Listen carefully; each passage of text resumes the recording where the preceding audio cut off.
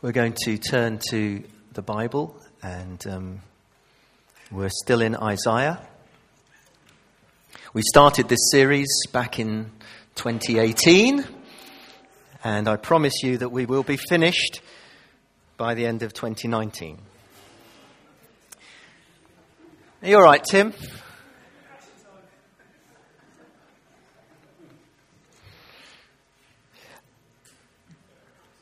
It's the first time I've actually, along with Edward, I don't know if Edward's preached through Isaiah before, but it's the first time we've actually preached right through this amazing prophecy. And to think that he lived 700 years before Jesus and the way that he heard from God. And in his calling to be a prophet, he was told by the Lord that they wouldn't listen to him. I mean, that's always a great start, isn't it? When God calls you to speak for him and he says, by the way, they won't listen. But I want you to keep speaking and keep speaking and keep speaking. And the prophet Isaiah keeps on speaking. Through all the ups and downs of the national life of Israel, of the northern and southern kingdoms, he speaks God's word. And so we join it again in chapter 59. And we're in that last section of Isaiah. So from 56 to 66, he's speaking and prophesying to the returning exiles. And the question is asked, when they come back, would things be different? Would the people turn back to God? They were exiled because of their idolatry. They began worshipping Baal, pagan gods. And there's a phrase in Isaiah, they turn their backs to God, not their faces. And they even set up vile images in the temple and even sacrificed their sons and daughters to pagan gods. That's how far they fell away. So as they come back, would they seek the Lord? What was going to happen? And in this chapter, Isaiah addresses the barrier to God's blessing. And he brings a diagnosis, a remedy, and a promise. So we're going to read the chapter, the whole chapter, together. So bear with us. Surely the arm of the Lord is not too short to save, nor his ear too dull to hear. But your iniquities have separated you from your God. Your sins have hidden his face from you, so that you will not hear. For your hands are stained with blood, your fingers with guilt. Your lips have spoken falsely, and your tongue mutters wicked things. No one calls for justice. No one pleads a case with integrity. They rely on empty arguments, they utter lies, they conceive trouble and give birth to evil. They hatch the eggs of vipers and spin a spider's web. Whoever eats their eggs will die. And when one is broken, an adder is hatched. Their cobwebs are useless for clothing. They cannot cover themselves with what they have made. Their deeds are evil, and acts of violence are in their hands. Their feet rush into sin. They are swift to shed innocent blood. They pursue evil schemes. Acts of violence mark their ways. The way of peace they do not know. There is no justice in their paths. They have turned them into crooked roads. No one who walks along them will know peace. Justice is far from us, and righteousness does not reach us. We look for light, but all is darkness, for brightness, but we walk in deep shadows. Like the blind, we grope along the wall, feeling our way like people without eyes. At midday, we stumble as if it were twilight. Among the strong, we are like the dead. We all growl like bears. We moan mournfully like doves. We look for justice, but find none. For deliverance, but it is far away. For our offences are many in your sight, and our sins testify against us. Our offences are ever with us, and we acknowledge our iniquities, rebellion and treachery against the Lord, turning our backs on God, inciting revolt and oppression, uttering lies our hearts have conceived. So justice is driven back, and righteousness stands at a distance. Truth has stumbled in the streets. Honesty cannot enter. Truth is nowhere to be found. and whoever shuns evil becomes a prey. The Lord looked and was displeased that there was no justice. He saw that there was no one. He was appalled that there was no one to intervene. So his own arm achieved salvation for him, and his own righteousness sustained him. And he put on righteousness as his breastplate, and the helmet of salvation on his head. And he put on garments of vengeance, and wrapped himself in zeal as in a cloak. According to what they have done, so he will repay. Wrath to his enemies, and retribution to his foes. He will repay the islands their due. From the west people will fear the name of the Lord. From the rising of the sun they will revere his glory. For he will come like a pent-up flood that the breath of the Lord drives along. The Redeemer will come to Zion, to those in Jacob who repent of their sins, declares the Lord. As for me, this is my covenant with them, says the Lord. My spirit, who is on you, will not depart from you. And my words that I have put in your mouth will always be on your lips, on the lips of your children and on the lips of their descendants, from this time on and forever, says the Lord. I always kind of almost want to just take a pause every time I read a chapter. Let's pray. Father God, thank you for the Bible. Thank you that we have the Bible in our hands. We can read it every day. We don't have to hide it.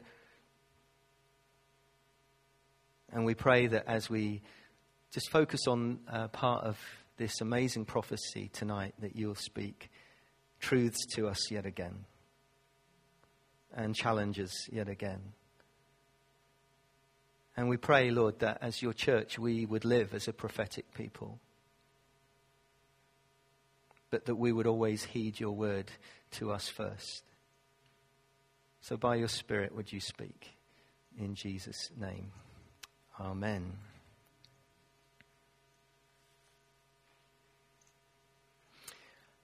I titled this talk, What's the Blockage? Okay. Go to water the garden if you've got a hose pipe, or you go and wash the car. Occasionally, I do that. And you turn on the tap and you wait for the water, and nothing comes. You ever had that experience? Nothing happens. And you go back to the tap and you make sure the tap's on, there's nothing wrong with the tap. And then you trace along the hose pipe, and there you find the problem. There's a kink in the hose pipe. That's what's wrong. And the people of Judah were experiencing a similar problem with the power of God. But they couldn't see the problem. They weren't experiencing the blessing of God, but they couldn't see the problem. They weren't experiencing the power of God because they couldn't see the problem. And they began complaining to God. If you read back in chapter 58, and if you want to listen to a cracking sermon on Isaiah 58, David Sylvester preached it last week. It's on the website. But they were doing all the stuff, you see. They were doing all the religious stuff. They complained to God, we've been fasting, but you've not seen it. We've been humbling ourselves, and you haven't even noticed. And Isaiah the prophet stands before them and says, actually, the problem isn't with God. The problem's with you. There's a kink in the pipe, a blockage, and it's called sin. It gets in the way. It stops the flow of God's blessing. The beginning of that chapter, Isaiah says, surely the arm of the Lord is not too short to save. He has not gone deaf. He hasn't changed. He is the same yesterday, today, and forever. But it's your iniquities, your sins, that have hidden his face from you, separated you from God. That's what sin does. We know that. Because God is holy and perfect. And because of our sin, we're alienated from him. That's why we need a Savior. Isaiah tells them that the arm of the Lord has not grown tired over time. His ability to save is just as strong as ever. But the Lord uses the prophet to point out the problem, to bring the diagnosis, but also to point out the remedy and to give them a promise. So in verses 3 to 15, there's the diagnosis. It's as if the prophet holds up a mirror to the people, to the nation, and it's not a pretty sight. It's amazing that this was written 700 years before Jesus, and it could be written today for our own generation, our own nation, as it were. It reveals the problem of the human condition. There are lies. People are just telling lies. There's a lack of integrity, not only in religious life, but political life. There's self-reliance, kind of we don't need God anymore. There's injustice. There's violence, there's murder, there's evil. And the prophet has to say to them, no amount of religious attitude or religious going through the motions will cover that up. Something deep has to happen. It's not that the hose pipe has got a kink in it. It's like tied up in knots, like you haven't used it for years and you've gone to it and it's all messed up. And he holds up that mirror in verses 9 to 11 to show them what their rebellion and their sin is producing. And you notice, I don't know if you noticed that as the prophecy went through, he includes himself in that second part. He begins saying we and us. He's not just pointing the finger and saying you, he's saying it's us. We're the problem. And those sins rob them of the Lord's guidance. The nation ends up in a mess.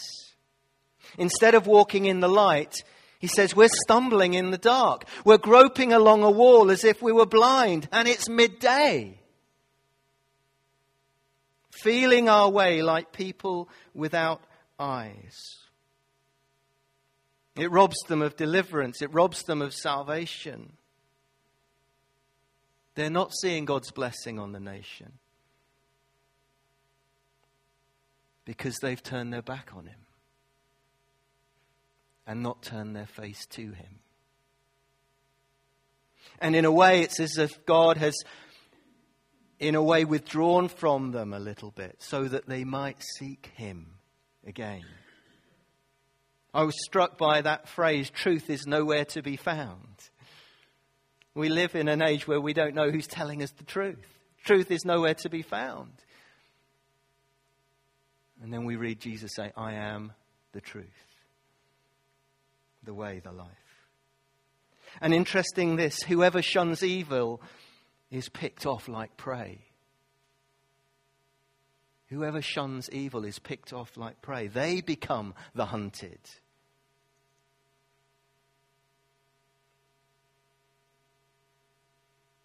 Sometimes we sense we're living in a place and a time when evil is called good and good is called evil.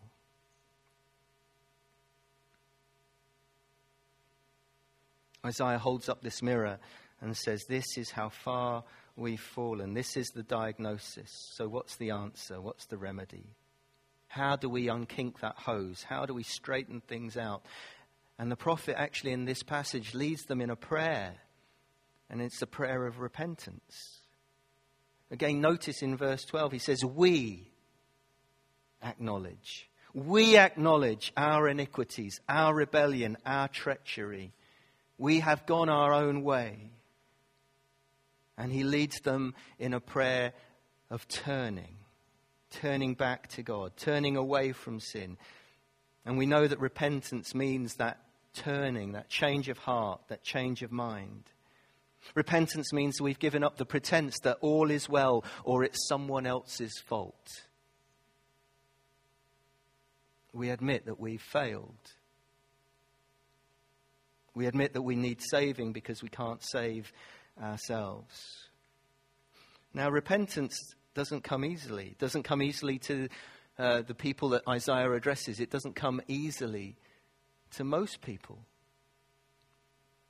Because sometimes it's the hardest thing to admit that we're wrong. Have you never ever struggled with that, just that phrase, sorry, I was wrong? It's sometimes really hard to say.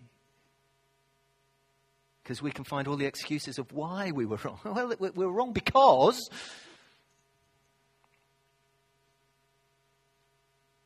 I find it interesting that the prophet includes himself and he prays for the nation's sin. It's as if he stands in the gap with them, not only leading them in a confession, but praying even for those he knows will not pray for themselves, will not turn back, will not repent. He prays. And I believe that's something that the Church of Jesus Christ is called to do in our own time, in our own day. So there is a confession of the nation's sin, and it's prophetic as well. And Isaiah knows that there will be a faithful remnant, those who will remain true. And in a sense, our prayers for revival as a church begins with us. We're saying, Lord, revive us. Get us right with you. And then we'll see an awakening in the nation. As we pray, your kingdom come, your will be done. So we've had the diagnosis. It wasn't good news. The remedy is repentance, turning in faith, as it always has been. And then there's this wonderful promise that God comes himself.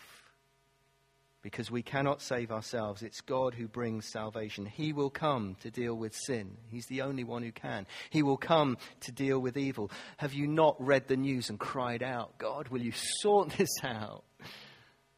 And he will. He's going to come and sort it all out. But it's God that we need. We're not going to sort it out in ourselves. Whatever new prime minister we have, the mess is still there. Human beings aren't going to sort it out. It's God who sanctifies, makes righteous. It's God who justifies, declares as righteous. And notice in that passage when he talks about the Lord coming himself, he has this picture and he paints this picture of the Lord coming with his armor on. It's a picture of a warrior. As if there is war to be fought, a battle to be won.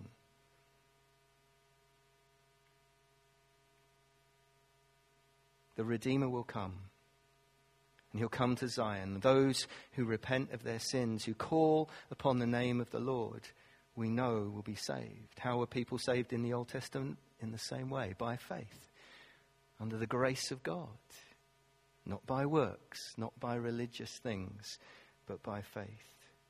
But Isaiah sees beyond just his day to an even greater day. And we've known throughout the chapters of Isaiah that he prophesies the coming of Jesus. God himself will come, the Savior of the world.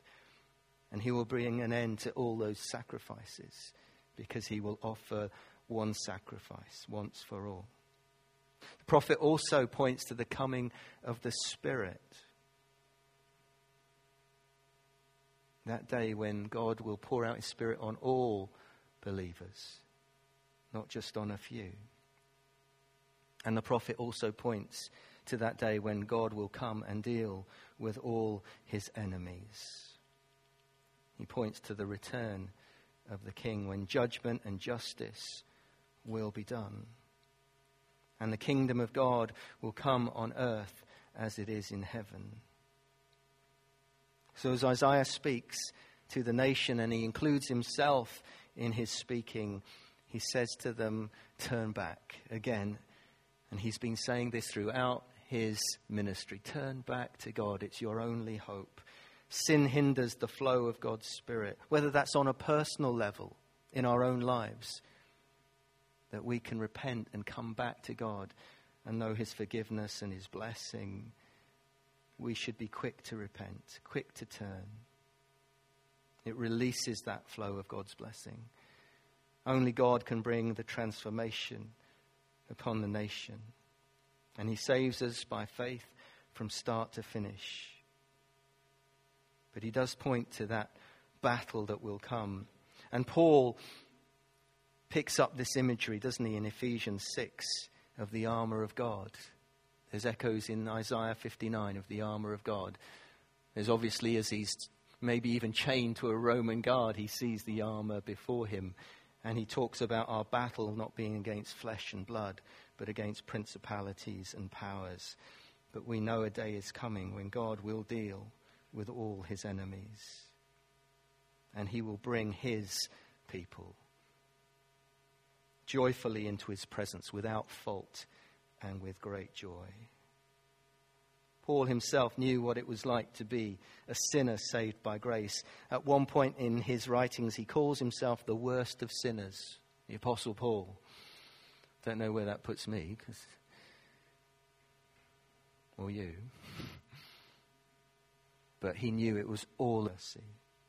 So we have the diagnosis, we have the promise.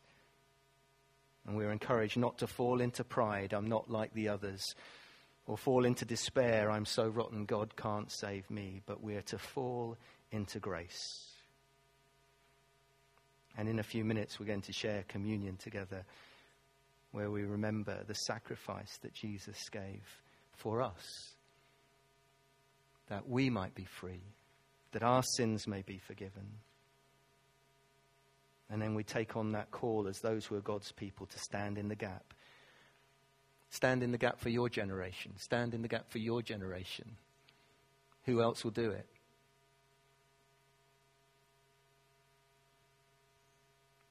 As we seek his blessing and breakthrough for our land. Let's pray together. Let's have a moment where we're just quiet before the Lord.